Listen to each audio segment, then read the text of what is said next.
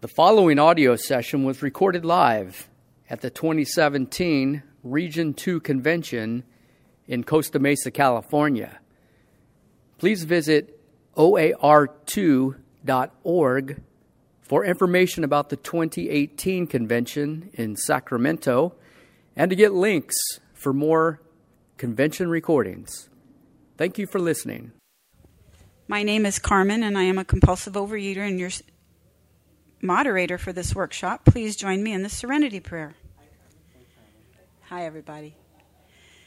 God, grant me the serenity to accept the things I cannot change, courage to change the things I can, and the wisdom to know the difference.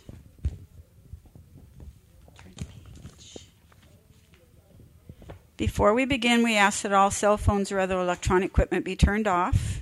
Even if you think it's off, please check again. The opinions expressed here today are those of individual OA members and do not represent Region 2 or Overeaters Anonymous as a whole. OA members are reminded when sharing to speak to your recovery in the program of Overeaters Anonymous only. To protect our anonymity, no photography, audio, or visual recording is allowed. If there is press in the room, please do not take any unauthorized pictures or identify anyone using their full name. There will be audio recordings of this workshop, which you may order outside in the foyer. This workshop will have speakers followed by Ask It Basket questions. The topic for this session is welcoming new team members, working with newcomers. Now I want you to help me welcome Lori as our first speaker. Lori?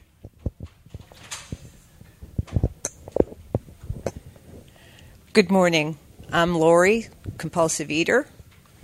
Hi, Lori. Hi. And I began being a compulsive eater from the get-go. And so it was a lifelong thing, and it wasn't until I was 65 that I finally admitted to myself that I couldn't do this myself. I just didn't know how. I knew how to diet. I knew how to lose weight. But slowly but surely I was losing my grasp on losing weight because I was eating more than I was working off. And so I was gaining weight yet again, abusing laxatives at the time. My weight had gone up and down and up and down. My top weight was 208, and I was outgrowing size 20 clothes and just stuffing the food in, hand over fist. I would eat sugar until I was dizzy.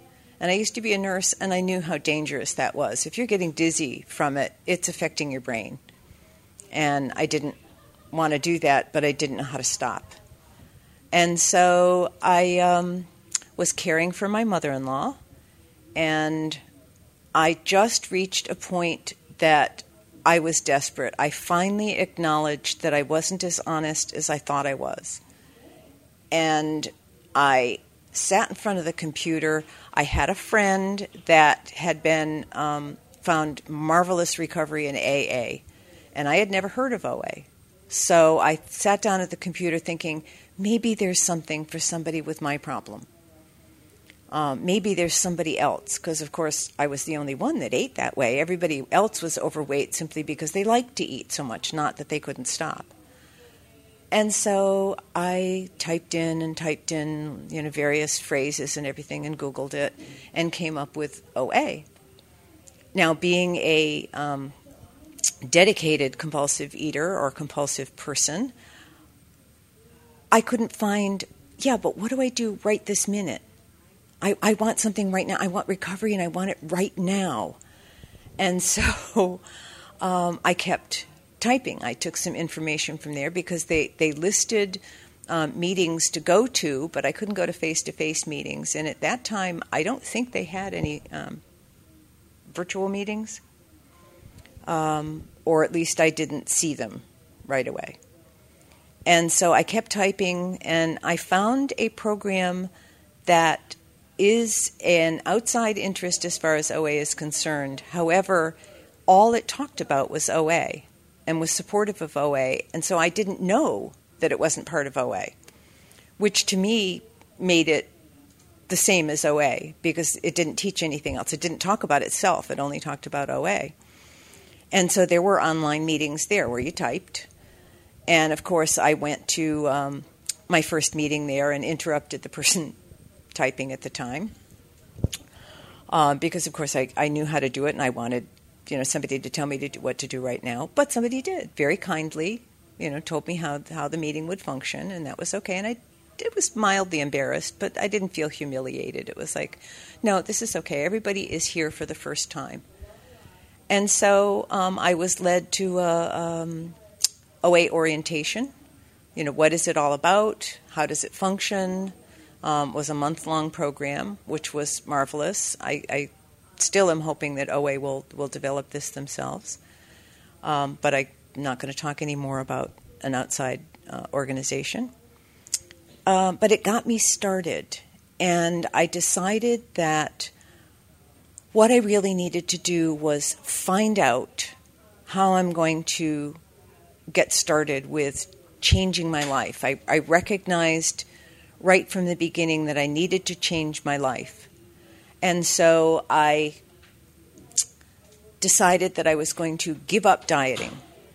Dieting had not worked long-term for me. And I was just going to wait and find out what OA was going to suggest that I do. And in doing that, I immediately surrendered the idea that I knew what to do and surrendered it initially to what was, I saw, you see the steps, and it's right there, you have a higher power.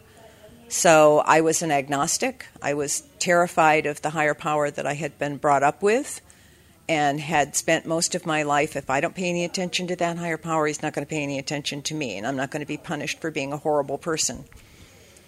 And so I said, okay, well then OA is my higher power right now because OA knows more about what to do. And in doing that, I let go of the idea that I was going to control things. Now, when I was first presented with the steps and the traditions and the prayers and so forth, I rewrote them because they had to fit me, of course. Well, that didn't last too long, and I look back on it now with a bit of humor. But somebody said not too long ago that if you've been in OA for less than 10 years, you're still a newcomer. And I've been now for 6.5 years. I've let go of 75 pounds and have maintained that and gone through a number of things. With the support of OA, it has not been a problem. It has not sent me back into the food. It's the best thing that's ever happened to me in my whole life. And by easing into the concept of having a higher power, of just recognizing, okay, OA knows more about this than I do, so therefore OA is a higher power in this subject. It showed me I needed to listen, and one of the first things I heard was, if you want what we have, you have to do what we do.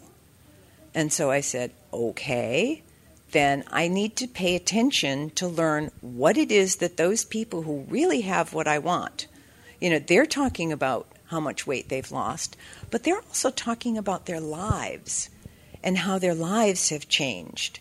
And I came to the conclusion that being in this program has brought me enough serenity that I no longer feel the drive to soothe myself with food all the time. And I proceeded on, and in the orientation they said, okay, what you have to do is you don't have to. We suggest that you have a sponsor. Everything is always couched in the term of suggest.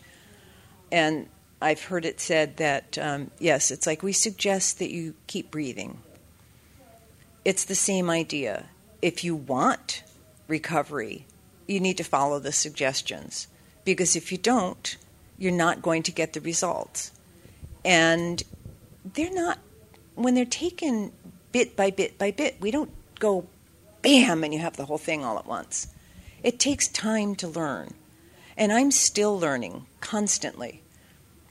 And the interesting thing is it's affecting how my brain works. My brain has always been very scattered. I saw a T-shirt one day that said, they try to tell me I have ADD, but I don't think, oh, look, a squirrel. And I have squirrel moments all the time, and that probably was one. But this program has helped me slow down my thinking enough that I can pause to pay attention to what somebody else is saying. I don't have to constantly get sidetracked by what's going on. And some of that is, one of the suggestions was to meditate. I never meditated in my life. That's something for the hippy dippies. And so I learned to meditate. I started with 1 whole minute. And 1 whole minute of just sitting there quietly in a comfortable position. I now use it all the time. At the moment, I'm getting radiation every day. And I'm in this machine that's going clinkety-clunk, and it's got a loose screw in it somewhere, so you hear it rattle down and everything. I can just get that out of my mind, lay there, and what I do is I deep breathe in with your serenity in, and deep breathe out, my stress out. And I just keep doing that. Or sometimes it is just let go, let God. Sometimes it's your love in, my love back. And all those things are very calming. And I have not gotten to the point of being able to focus on nothing at all, but at least I'm focusing on my breathing, and I can feel the air going in and so forth. And all these things you take one at a time, one bit at a time. You don't have to take it all at once. And it continues on. So in my life, things have improved. I think of the weight loss that I've had as a side effect of this program. That what it's done for the rest of my life. For instance, the first time in my life that I was ever asked to speak anywhere, I was terrified. I was so terrified that I felt sick to my stomach. I was talking to somebody on the phone, and I just said, no, I can't do it. I was sweating, my heart was pounding, and no, I can't do that. And it was on a subject that I knew very well. I used to raise goats, and it was something I had written an article about them, and they wanted me to do a little workshop on that same article. I could not bring myself to do it. And yet, in these meetings, the first time I walked into one of my meetings and they said, you know what, our speaker didn't show up today, would you speak? And I said, okay. And it was amazing that it was fine because I knew that the people in this room were like me.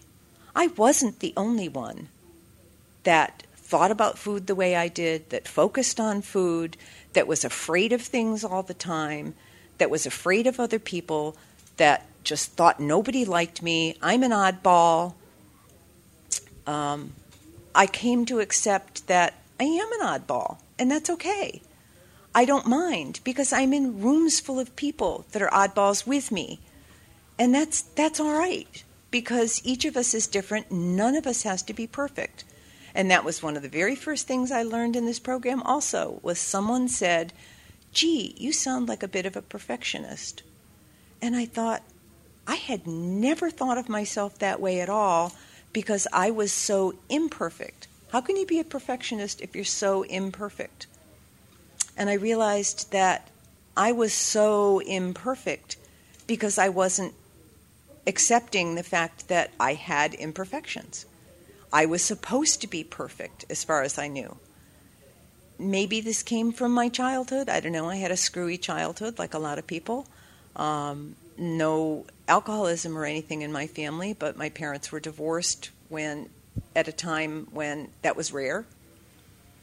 And I just never, I was the youngest of 5 kids, and my sisters paired off, and I was kind of like an afterthought, and I found out my mother was just taxed to the max, and by the time I came along, she didn't want another child.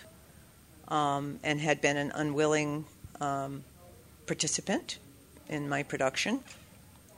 And so it was hard for her to be warm and loving, even though she tended to be kind of a loving type of person. Her mother was a terribly cold person.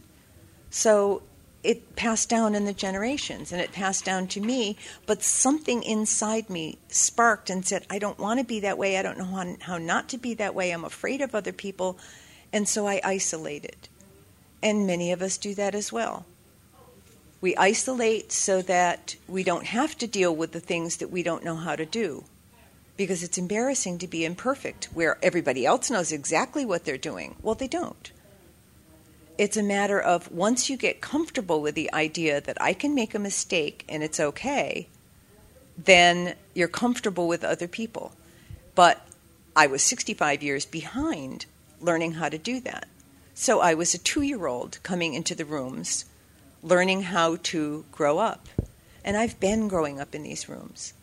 And it's interesting to have something, and often people outside of ourselves will recognize changes in us before we do. And there was a day when we were driving somewhere, and we had to get there somewhere on time. It was one of those important things. And we were stuck in traffic. And normally I would have been, okay, cool, pull over in that lane. Okay, now hurry up. There's a space over there. Hurry up, get over in that lane. You got to get over. I would have been just conducting traffic from where I was. And I relaxed. And I just said, yeah, well, we're stuck in traffic. There's nothing we can do about it. We'll just go with the flow. And I startled myself saying that. And I said to my husband, I said, wow, I'm really surprised that I said that. And he just looked at me and he said, well, it's because you're a new person. And it was amazing to realize that. So having a sponsor to guide me gently through the steps. So many people are so afraid of the steps, and yet they're so wonderful because you do them one at a time. When you do step 1, you don't have to worry about step 9 where you're going to make amends. By the time you get there, you'll have prepared for it by doing the other steps. By the time you get to step 4, where you're going to be talking about the things that happened to in your life and the things that you've done in your life, you're going to have prepared for it. You will have a support system with you. And so you'll get, somebody described all these things that we've been carrying as like all these resentments, all these fears and everything. We've been picking up rocks and putting it in our backpack for our lives, and we've been carrying this around. And as we do the steps, as you do step 4, you take a bunch of those rocks out of that backpack and it gets lighter. So you're ready by the time you get to step 9 and you take the rest of them out. And you have gotten rid of all the stuff in the past and have a whole new opportunity to move forward. And it's just awesome. When in our lives do we get a chance to do that? To make up as best we can for everything that's ever happened to us in our lives, everything that we've ever done, and get a new start. And we're forgiven. So I've been working with my current sponsor, who I have never met. She's online, and I email her every day. I talk to her on the phone once a week, and that's fine. We have a wonderful relationship. I love her dearly, and she gives me wonderful guidance. And one of the first things she did was she had me memorize page 417 in the big book. Acceptance is the key to all my problems. That really is step 1. I accepted that I had a disease that was causing mayhem in my life, causing mayhem in my brain. But I accepted it instead of fighting against it and learned how to live with it. And that's what this program does. It taught me how to live with being a person who is a compulsive eater. Instead of dieting, which was denying that I was a compulsive eater and just pretending that I could eat like other people. I can't. I have a very definite plan of eating to follow. My plan of eating is I can eat any foods, but they're in very limited amounts. Everything is portion controlled. The healthier the food is, the more of it I can have. So I can always have a meal where I have sufficient volume to keep my stomach happy without getting more calories than my body needs. And I did this from the beginning. Instead of being on a weight loss diet, I ate the amount of food that will maintain what I weigh now. Okay. And so in that way, because it takes more calories to weigh more, to maintain a heavier weight, by eating the calories that will maintain this weight, I lost the weight down to it easily. And when I got to that weight, it was like, yay, I'm at my healthy weight, but I don't have to change what I'm eating. It's still the same thing. And I can do that one day at a time. Having gone through the steps, having rid myself of the past, having rid myself of nasty things that I said to people, and gotten to the point where I can recognize, ooh, that wasn't very nice of me to say that. I'm really sorry. And I can do that right at the moment instead of carrying it for years, which is what I had done in the past. So I'm not adding to my stresses anymore. I'm getting rid of them as I go along. And I'm praying and meditating each day. And I do service in this program. Service like speaking is a small part. It is the little things that we do in our meetings. I love giving hugs. Right at the moment, because of my therapy, I can't do that. I have to protect my immune system.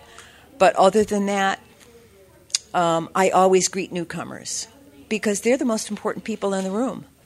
Without newcomers, there is no new people to come in. There's no one for us to give service to. And we all become teachers of what we've learned. I don't talk about things that I figured out. I talk about things that other people taught me. I can leave you with one other thing that my sponsor taught me. She said, there's Lori's business, there's God's business, and there's none of my business. Most things are none of my business. So I don't have to tell people what to do. I can just say, this is what I do, it worked, and hopefully it will work for you as well. Thank you.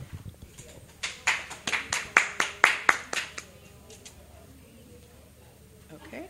Oops. Sorry about that. Thank you, Lori. Our second speaker is Frank. Hi, everybody. If you're buying the recording of what's going on, I just wish you could see this room. The faces of people that are alive and awake and interested in this topic of welcoming new team members. So I am Frank. I'm a compulsive overeater. I'm 58 years old, and I've been in and out of OA for half my life. My story is probably just like yours. I grew up in a dysfunctional family where food was love and it was anxiety management. So I used food to feel better.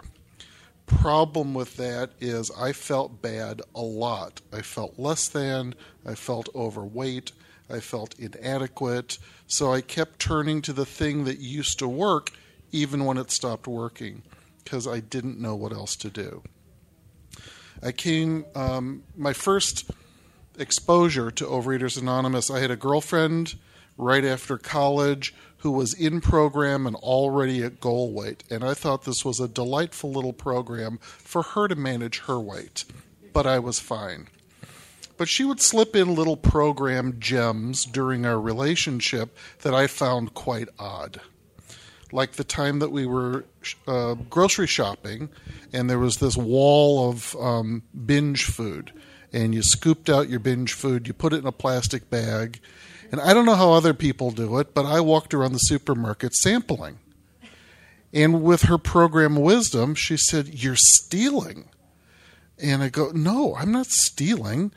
Come on, that's silly. I'm sampling." And she said, "Well, how many samples do you need till you know whether you like it or not?" So that was my first exposure to Overeaters Anonymous. Later, I was in graduate school. I was going to become a marriage and family therapist, and we did a class on 12-step recovery. And they said, go to a 12-step meeting, see what you think, and write a paper. And so I go, look, they've got one on food, just like my former girlfriend used to go to. So I went to my first OA meeting, and it was actually really cool. And I met a man who became my first sponsor, and he had 30 days abstinence. And I thought, well, that's 30 more than I have. Would you be my sponsor? Absolutely. Talked to the guy every single day. He would say, how are you? I would say, fine. And that went on for a couple of weeks till he actually mocked me back and go, fine. He was looking for more than that. But I wasn't feeling more than that because I was still in the food. I was 29 years old, about to turn 30. He said, well, what are you doing this week? And I said, well, it's my birthday, and my wife is going to take me out for cake and champagne. And he said, well, you can't have that. I go, what do you mean I can't have it? It's my birthday, which is the old, well, it's a special occasion, so I don't need to diet. I don't need to be on a food plan. So he and I went back and forth for a while, and I said, well, I'm doing it. You're not the boss of me. And he fired me. And we had a little personality conflict over that, and I left OA for probably 10 years, 15 years. So I went back to the diet and calorie clubs where you pay a bunch of money to take off a tiny bit of weight, but it always comes back with their friends. So my next time in OA, I was desperate. Another diet had failed me. I went in, and I made a similar mistake to my first sponsor. I saw a guy, and he looked like he was having a good time. So I said, would you be my sponsor? He said, sure. Here's my number. I called him. He never called me back. That one didn't work so well. Then I found a woman to be my sponsor. And by the way, I'm a gay man, so I can have women sponsors. There's no romantic tension. And I got a lot from her. We worked up through step 7, lost a bunch of weight. But then I got, a little irritable and discontent that I wasn't losing weight fast enough. So she said, well, why don't you try Weight Watchers? That's what I do. That's my food plan, but you can't tell anyone. So that didn't work so well. So left OA because blew out with that sponsor, came back, found another one, and this guy and I have stuck. We've been together for about 5 years. Worked all the steps. Things are really good. So all that said, what I wanted to talk about is how we welcome newcomers. And this comes from Chapter 7, Working with Others. This is a quote. Practical experience shows that nothing will so much ensure immunity from overeating as intensive work with other compulsive overeaters. This is our 12th suggestion. Carry this message to other compulsive overeaters. So it doesn't say this is one of the tools or among the things that will give you value. It says nothing so much will ensure immunity from compulsive overeating as intensely working with other compulsive overeaters. So this is a suggestion, but it's like in bold print. It's really important. An intensive work with compulsive overeaters, what does this mean? Well, it doesn't mean you're at a meeting, you see a newcomer and you go, my name's on the phone list, you want to call me? Fine. That is not being real welcoming. So I want to talk about, well, what is really welcoming? First thing, attending meetings ensures that meetings stay open and alive and vibrant. So just showing up, nodding your head, and if you're in Southern California, clapping when people talk. If you're in Northern Cal, when I go on vacation, I still go to meetings. They don't clap in Northern Cal. And the love and the recovery is still there. It's just kind of a different dance. But just showing up to meetings, that is working with newcomers just by getting in the room. Next, putting up your hand to speak and to gear what you say toward positive words. There's a difference between pitching with solution in mind and pitching to complain. Ask yourself, is what I'm about to share likely to interest a newcomer enough to have them come back again? And if it's not, you're not helping. And you know what? Sometimes we need to just come and complain and dump, and occasionally you do what you need to do. But know that when you're doing that, you're not helping newcomers. Holding service positions in a meeting helps keep the meeting open. Show up for your service commitments joyfully, and be sure that the information on the meeting directory is accurate, because that's how newcomers find us. Some therapist in your city has a meeting directory that's 3 years old, and if you call the number and it's not working, or the person says, I don't go to that thing anymore, how does the newcomer find their way in here? So keeping that information fresh and accurate is helpful. At the break or at the end of the meeting, it's tempting to spend time with our friends, the people we know. These are opportunities to welcome and spend time with newcomers. Keep in mind, welcoming and connecting with newcomers is the reason for the meeting. You know, Dr. Bob and Bill Wilson could not keep their sobriety until they worked with other alcoholics. And I take a lot of my guidance about being a sponsor from how Dr. Bob and Bill Wilson worked with alcoholic number 3. They were kind, they were gentle, but they said, buddy, do you want help? If not, we won't bother you. If you do, we will share what we've done. That is very, very loving. Now, some sponsors are kind of rigid and by the book, and others are really, really loose. And you just need to be you, because then your followers or your sponsees will find you and it'll be a good connection. But if nobody stays, you might need to modify what you're doing. So when you talk to a newcomer, one thing to say is, hi, I'm Frank. Hi, I'm Frank. What's your name? Oh, yeah, John. Are you new to OA or are you returning? I'm glad you're here. Do you have any questions? We use a lot of words in here that don't always make sense when you're new, like food plan or sponsor or stuff like that. Do you have any questions? Another good question is, how was this meeting for you? What do you think?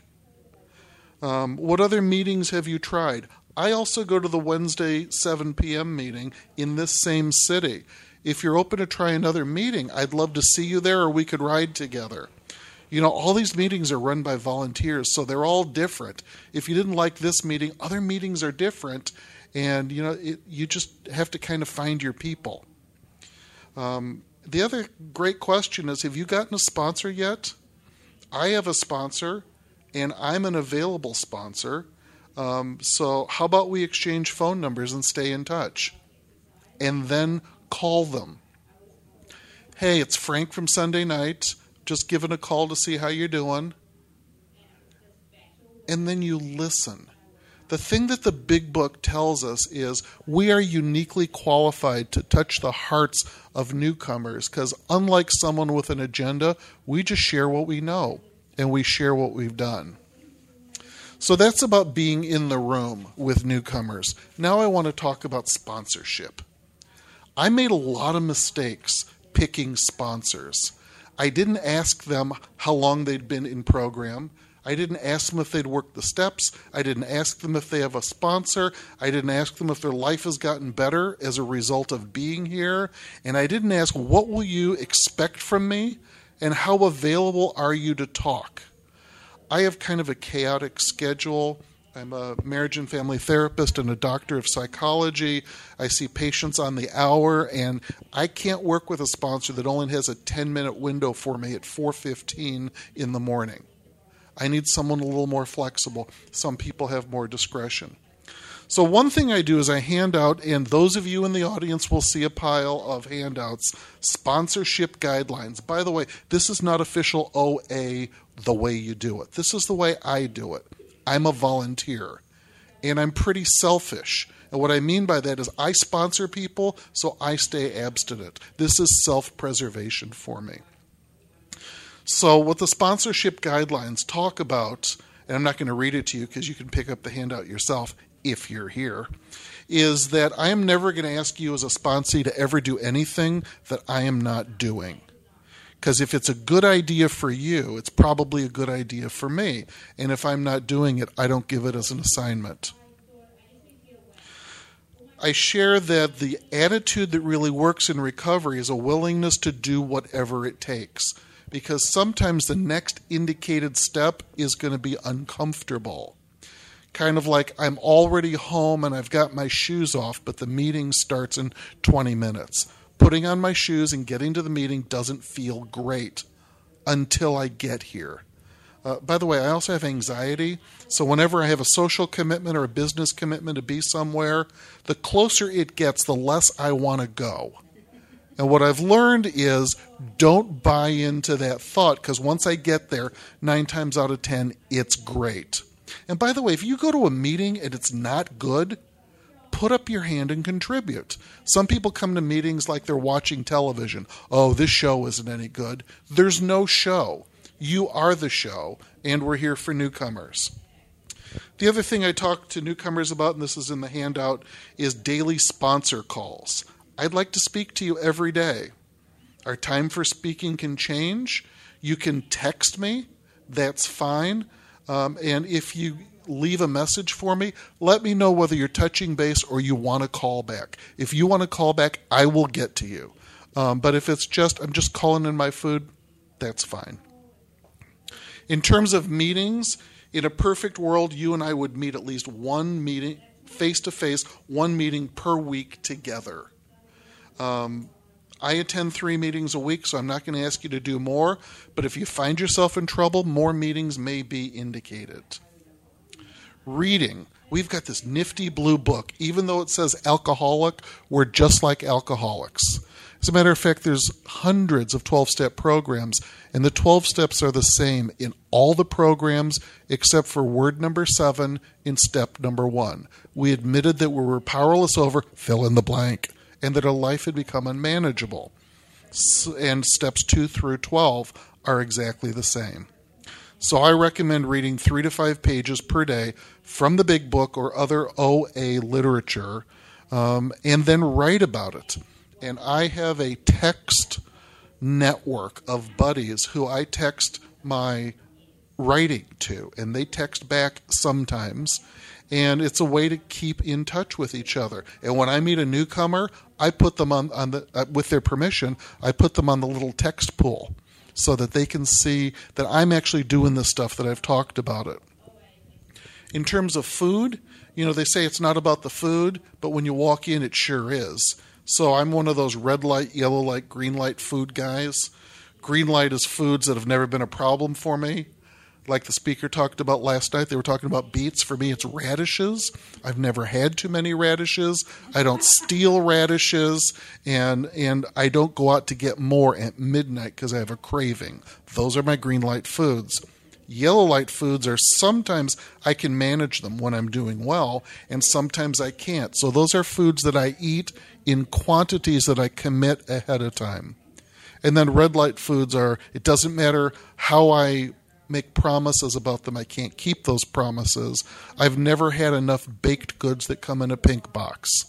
And I've stolen them, and I've been the one that hit them really hard in front of the coworkers, and then they ask, where are all the binge foods? And so those are the red light foods, and I don't eat those. My food plan is really simple. 3 meals a day with an optional snack, which is usually a piece of fruit. And as we heard last night, a watermelon is not one piece of fruit. Love that. No obvious sugar. Dessert foods, like you know what dessert foods are, don't have those. And when I can't plan a meal, I limit myself to 1 plate of food without seconds. That'll get me through most situations. The interesting thing is, in the beginning, I was calling my sponsor more often with food choices. And I was at a very popular chicken restaurant one day. I ordered a 2-piece combo, a breast and a leg. And it was served with a wing. And I hate wings, but I'm entitled to 2 pieces. So I told them, they brought me the leg, but the wing was still on my plate.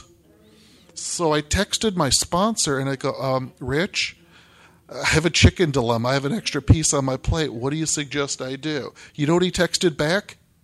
Don't wing it. And I threw it away. I have never thrown away yellow or red light foods in my life, but I did that time. What else? And I talk about the tools. This is a program of action. It's not a program for people that want it. This is not a program for people who need it.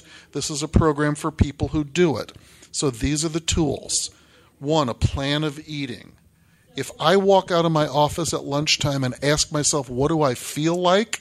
I'm going to wind up at an all-you-can-eat buffet. So I commit my food in the morning, and then God does for me what I can't do for myself, which is I eat the food I committed to, and I'm able to let go of the other tantalizing possibilities. Next tool is sponsorship. That was the magic ringer that says, I have 2 minutes. So sponsorship, the worst sponsor is no sponsor. Kind of tied with the worst sponsor is you for yourself. We need someone outside ourselves. And hopefully someone whose recovery is attractive. And you go, I want what they have. And if you want what they have, kind of like Lori said, then you got to do what they do. Meetings are essential. We go to meetings to break up the isolation and to connect with people. First word of the first step is we. It's not I. We is you and I in the fellowship of recovery. And we encounter the fellowship when we go to meetings and when we make outreach calls, which is the next tool, telephone, calling people. And a lot of people have problems with this tool. I did. But telephone's really essential. Writing is another tool that I use and really like. The other is literature. If you read the big book and you're arguing, well, I'm not an alcoholic. You know what? Alcoholics don't swear off liquid. They swear off alcoholic liquid. We don't swear off food. We swear off one day at a time the foods that create cravings. And for me, that's red light foods. Action plan, it's what we're going to do. Part of my action plan is nothing in my closet that doesn't fit. Because I don't need goal pants, because that makes me feel bad. And I don't need fat pants, because that's planning for gaining weight. I need clothes that fit, and that's it. Anonymity, we don't gossip about people. If you learn something in program about you, share it all you want. Talking about what someone else talked about is breaking their anonymity. And anonymity is the spiritual component of all recovery programs. And finally, service. Service is coming to meetings, putting up your hand to pitch, hopefully positively, greeting newcomers, holding elected office at the meeting level or at the region level. And somehow this is what's gotten me through on my current 2.5 years of abstinence with a 50-pound weight loss. So thank you so much for being here. Thank you for coming to Region 2.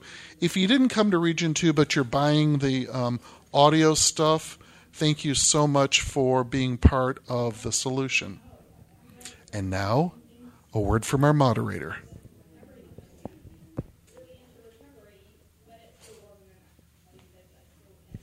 Thank you both very much for sharing your experience, strength, and hope. It's time for Ask It Basket questions.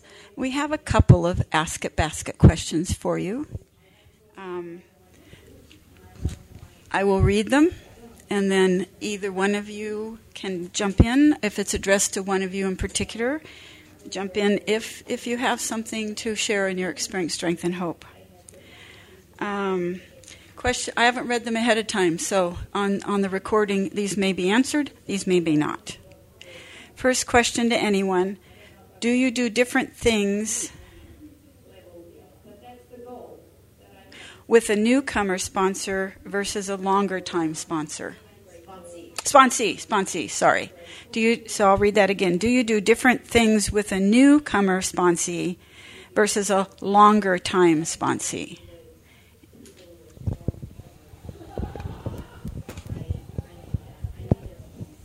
Basically, all my sponsees over the years have started out with newcomers. They were newcomers when they came to me. I don't know if that's just a coincidence or what. But the crew I have now has been with me for a while, so they're not technically newcomers anymore, although by the 10-year rule they still are. The difference is I take them through the steps, and like Frank shared, working with them each day on the phone, both conversation, how are things going, what are you stressing over, what's your food and so forth, and then working on the steps as well at the same time every day. And then try to get together with them once a week. And once they get through the 12th step, then it becomes more working with them daily. How are you using the steps in your daily life? And have you come up with a problem that you need to tackle? Okay, how do you 12-step that problem? Not your whole life, which is the first time you go through the steps, but it is, for instance, my sister-in-law is interfering in my life. Okay, step one is accepting the fact that your sister-in-law is interfering with your life. Step two, that there is a power greater than yourself that can deal with your sister-in-law. You don't have to do that. You only need to deal with yourself. Step three is turning your feelings about your sister-in-law over to your... And so, again, you go through all the steps just on a single entity. And so you're still basically doing the same thing. You're still working the program, still working your way through, but it just has kind of migrated to a certain point that you handle things one at a time. But then there comes a point when a sponsee will say, gee, I really need to do another fourth step or something. And it's like, well, you know what? Maybe it's time just to go through all the steps, because after you've been abstinent for a year or two, that you have changed as a person. So the next time you go through the steps, your perceptions of what you're doing, your perceptions of what's gone on with your life, you still have some resentments that you thought you got rid of the first time, but you find that you're still, feeling some resentment that you need to work out. And so it evolves and you work through the steps again. I think I've done them 4 or 5 times now, each time by a different method. And that also helps, because then it, allows you to do some thinking. But basically, it is still talking them. I like talking with my sponsees for half an hour each a day. Some people don't talk that long, but we're women and we kind of like to chat. And it's good for me as well, because I had a hard time picking up the phone for a long time, and working with my sponsees as we went along has taught me to pick up the phone and call a newcomer. Call someone who, I may not be able to sponsor them, but I can certainly have a conversation with them. And it just evolves over time, and it's comfortable. And, I love my sponsees dearly and hope they stay with me forever. But at some point, they will graduate to someone else, and that's okay. It's one of the nice things that I learned in the program is that when a sponsor isn't working out for you, you don't have to give great excuses. You don't have to explain. You don't have to worry about your sponsor's feelings or anything else. It is just, thank you so much for helping me, but this isn't working out. Always have another sponsor first before you give up one. It's better to have a sponsor that isn't working out too well than no sponsor at all. So I hope that answers the question. Okay, this is Frank. The question was about, do you work differently with a new recovering person as their sponsor as opposed to one who's been around longer? And, I really look at people as individuals. I provide a framework for sponsorship that people either gravitate to or they don't. almost everything is negotiable. The only requirement for membership is the desire to stop eating compulsively. So, my work with each person is really, really different, and it depends on what they need. If you've been working with someone else for a while and now want to change to me, we're still going to start at step 1 together because I don't know what you did last time. And what I'm doing is I'm building a relationship between sponsor and sponsee that, by the way, I see as a relationship between equals. I'm a consultant because I have the benefit of objectivity into my sponsee's life, but I'm not an expert at this. By the way, I said that I'm a marriage and family therapist and a doctor of psychology. Don't be impressed by that, because everything I learned in graduate school did not help with dealing with my own compulsive overeating or helping my patients with their compulsive overeating. Everything I know that's useful comes from this program.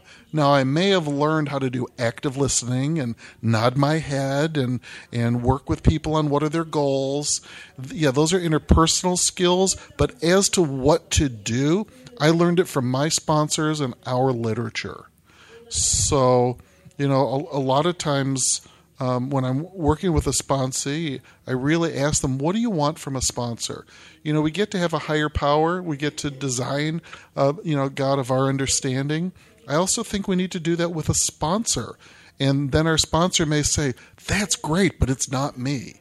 And so go find someone else. I'm also a believer in temporary sponsors. Until you find the great sponsor or the right sponsor. This is kind of like just the opposite of spouses. Where the wrong spouse is no spouse is better than the wrong spouse? Just the opposite's true in program. The wrong sponsor is better than no sponsor. So, find one that's completely inappropriate, but don't leave a meeting without a sponsor. And much like Lori said, do not fire a sponsor until you have another candidate. Kind of like the opposite you're supposed to do with breakups in relationships. We want you to get rebound sponsors. Don't go it alone. Thank you. Thank you. This next question's to both of you. What is your process when you are available and someone asks you to be their sponsor? I always start them out with, please understand that I will give you but it's a trial period at first to wait and see if we work well together. I'm totally willing, to work with any newcomer, any person who asks. But there is a period of time where, I'm a temporary sponsor until we kind of come to the conclusion that, I really like your phone calls every day. I really hope that you will continue to call me every day. And sometimes I have sponsees that just sort of disappear off the face of the earth. And I feel for them. I will contact them once or twice and say, how are you doing? Are things okay? But as my sponsor has talked to me, that people have to be willing to work with you for it to work. And so if you go after them, it's an artificial thing, and you're getting between them and their higher power if you keep going after them. They need to want what you have. And that's okay. Often people will come back. I rarely will drop a sponsee. I will learn to be patient because I have things to learn from my sponsees as well. And so I will be patient with them. The only thing I will tell them is that if they stop working their program, I will accept someone else in their place, and they will, lose that place. Sorry, I lost track of the question, but hopefully that answered it. Could you restate the question? Yeah. As soon as I find it. What is your process when you are... What is your process when you are available and someone asks you to be their sponsor? When someone asks me to be their sponsor, much like Lori, I believe in a introductory period. And before I even go over sponsorship guidelines, I go, absolutely, I'd love to work with you. People who I sponsor call me every day. Please call me tomorrow. I'm going to be available between 8 and 9. Call whenever you want. But I'm a sure thing between 8 and 9. And after that, I see patients every hour. And so I kind of see how that goes. I don't give them assignments other than checking in with them. It's I don't know, is anybody listening to this recording who's a fisherman or fisherwoman? I've only fished once, but I lived in Bishop for 5 years. And apparently the strength of the fishing line is called test. So there's 5-pound test and 10-pound test. And there's an old saying that it's like pulling a 10-pound fish out of the water on 5-pound test. And so, if the fish is bigger than the strength of the line, you don't yank. You give it a gentle tug, and you give them some line. Some gentle tug and some line. And then when the fish is tired, you yank them into the boat. That's how I sponsor. It's kind of like, just give me a call, tell me how you're doing. People come into program because they're unhappy with what's going on with their relationship to food. And I let that be the driving force. And, I wouldn't keep calling a sponsor for a long time if I wasn't getting results. And that's where the suggestions come in. I wait for teachable moments. And if the people don't keep calling, whenever they do, it's like, it's really good to hear from you. How have you been? Tell me about your program. What have you been doing? How are your meetings going? Genuinely interested. Filtering everything through. Is what you're doing working? If it is, I have no suggestions. If it's not, I bet I do. Thank you both. I have another question. It is, what have you found as the most effective way to help people come back to the rooms?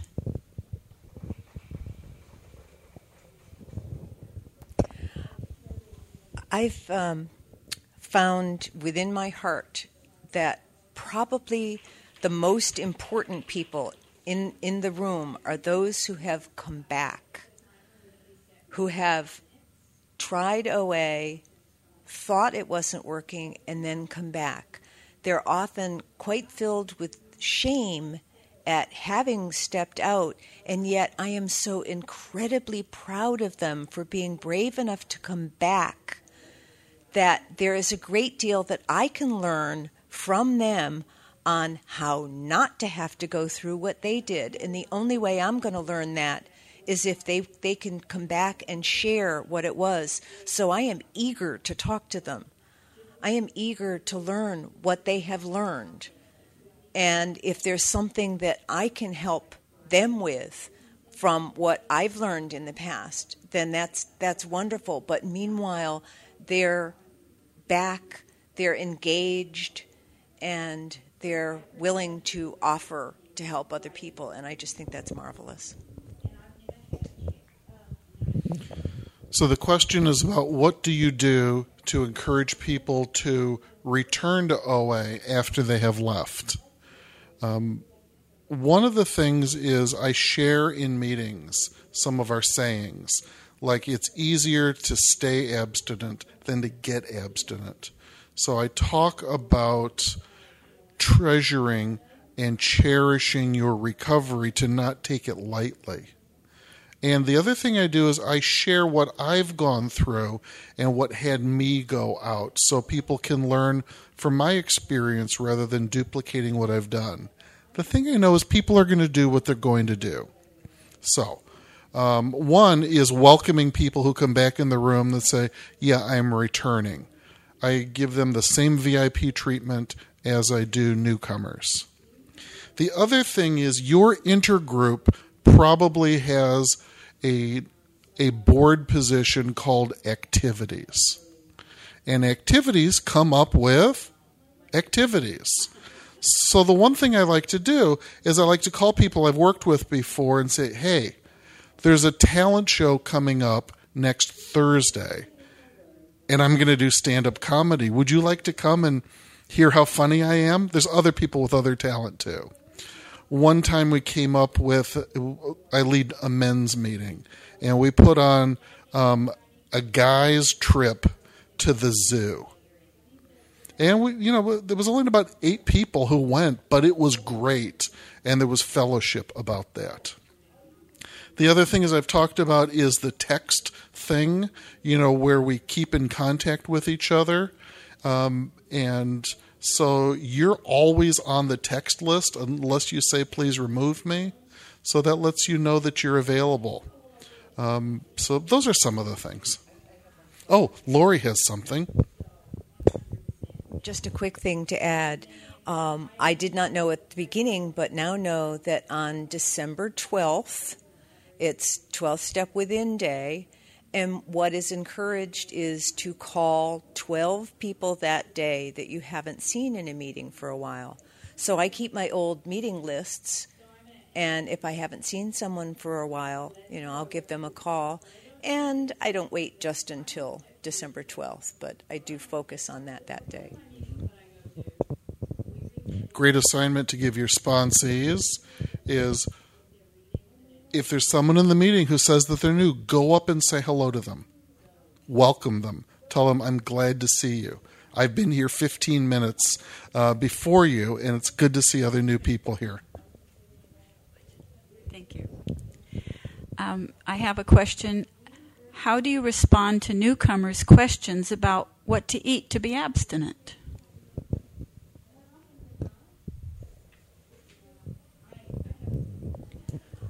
I find that, and I strongly believe that OA has a wonderful definition of abstinence, and it is refraining from compulsive eating and compulsive food behavior in order to get to or maintain your healthy weight. That has been my goal from the very beginning. That is my abstinence. I don't define my abstinence any differently. What I eat is my plan of eating. What I don't eat is part of my plan of eating. And so when sponsees come to me, I encourage them to get familiar with the OA definition of abstinence, that the goal is ultimately to get to a healthy weight for the purpose that it is healthy. We want each of us to live as long as possible. And the healthy weight was determined by millions of people who are within of this height, within this weight range, live longer than people on any other, either under that weight range or over that weight range. That's all the healthy weight means. You're more likely to live longer. I do not require my sponsees to follow any particular meal plan. I encourage them to work towards having 3 meals a day. It's surprising how many people come into the program that don't eat breakfast. And so often I encourage them, make sure you eat breakfast whether you want it or not. If you find that you've overeaten a meal, your next meal will still be your same regular meal. You don't eat less because that's the diet mentality. It's not, eating less in the next meal is a compulsive food behavior. And so encouraging my sponsees to just work their way toward finding their meal plan that is comfortable for them to follow one day at a time for the rest of their lives.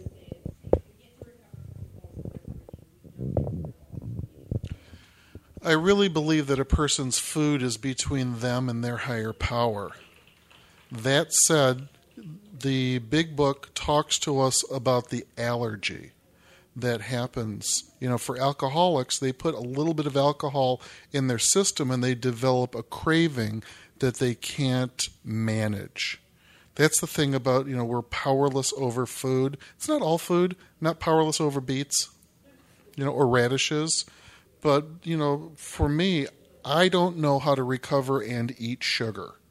I can't, the big book talks to people about, type 1, type 2, type 3, and type 4, the real alcoholic. Well, I'm a real compulsive overeater that, if I put sugar in my body, I'm going to crave more.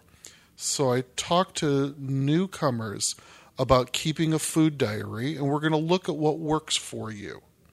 I think what works for a person is more powerful than my brilliance. So we got to look at, okay, well, you went to Chinese buffet. How did you feel emotionally? Did you have any food cravings? Did you eat more than you said you would? It's a possibility that's a yellow light food and maybe a red. Let's discover it. The other thing is there is no good and bad food. There's nutrition rich and nutrition void. Like usually things in a bag that you rip open they're very light in weight, but high in craving-inducing reactions. So we take a look at that. Thank you. And I have one more question, and that is, and all of these are to both of you, what is your experience with new sponsees who are struggling or dragging their feet?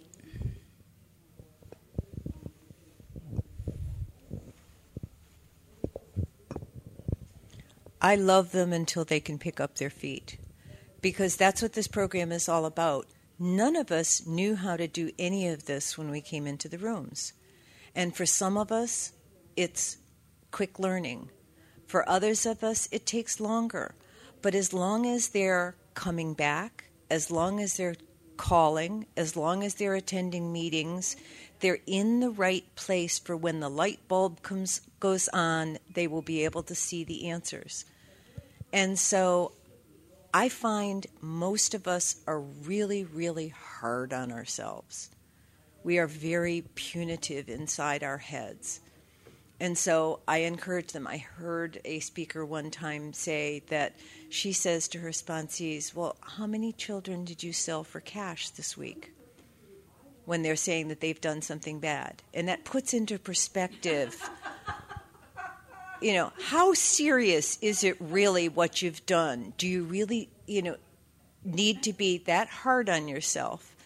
And so, okay, so you ate more than you needed to.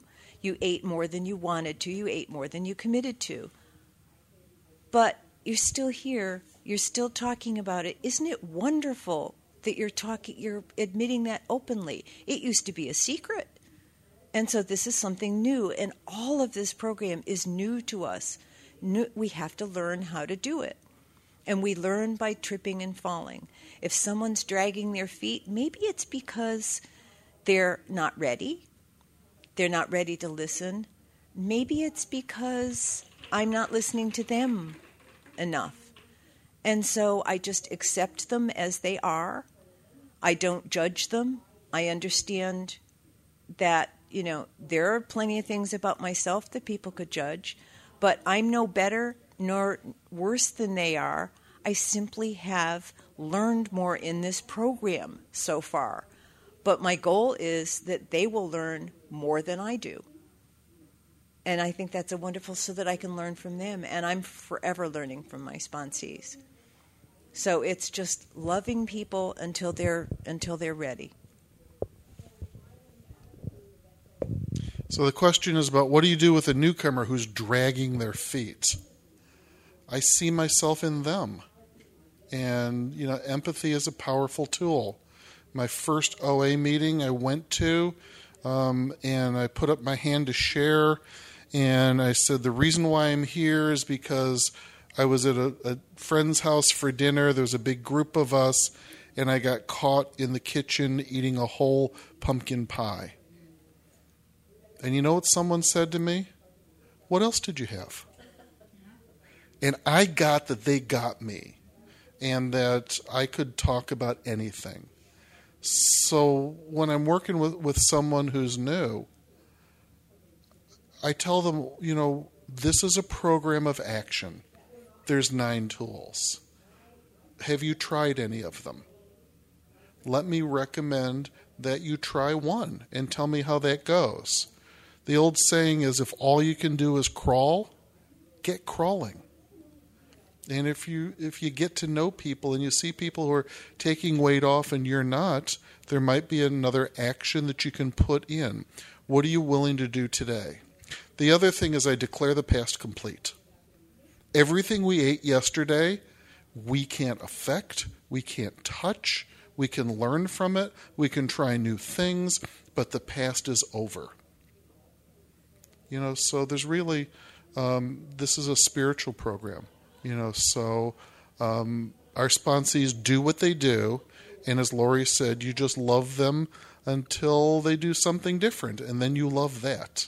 And it's successive moments of acceptance, because as it says in the magic book, acceptance is the key to all happiness. So that's all I got. Thank you. Oh, Lori has a gem. Far be it for me to ever have anything extra to say. But this is an opportunity also to bring the concept of the higher power, because I find that those who are struggling to get going are having a hard time with, I want to say, using their higher power to help them. And so I just suggest, if they're not willing to not eat particular foods, they're not willing to get themselves to meeting, that they simply pray for the willingness to be willing. And if you don't believe that there is anyone listening, act as if you do believe. Pretend that you believe and do what someone who believes would do. And it works just as well. And so bringing your higher power into your life and into your program is key to finding, because that was the difference. When I came into this program, I didn't have a higher power to deal with, and my higher power has constantly guided me to listen to somebody, to be at the right place. I have my ears open to some profound person on some stupid TV show who says something absolutely remarkable, and I keep a pad of paper and I'll write it down, and then I can share that with somebody else. And so these are the things that, if you're just aware, you just have your eyes open, just pray for the willingness to be willing, and you begin to find willingness. Thank you. Good time-wise, huh? Okay, I want to thank you both for sharing your experience, strength, and hope with us today. It's been very rewarding, and the intimacy of this meeting has been very valuable to me. Thank you.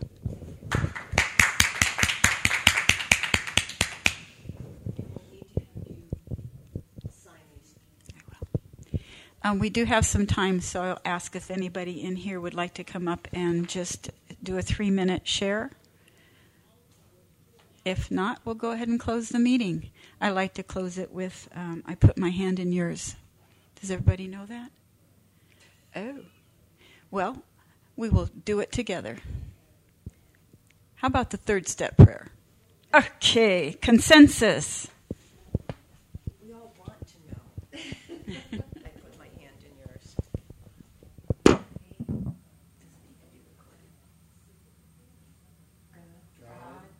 I offer myself to Thee, to build with me and to do with me as Thou wilt. Relieve me of the bondage of self, that I may better do Thy will. Take away my difficulties, that victory over them may bear witness to those I would help of Thy power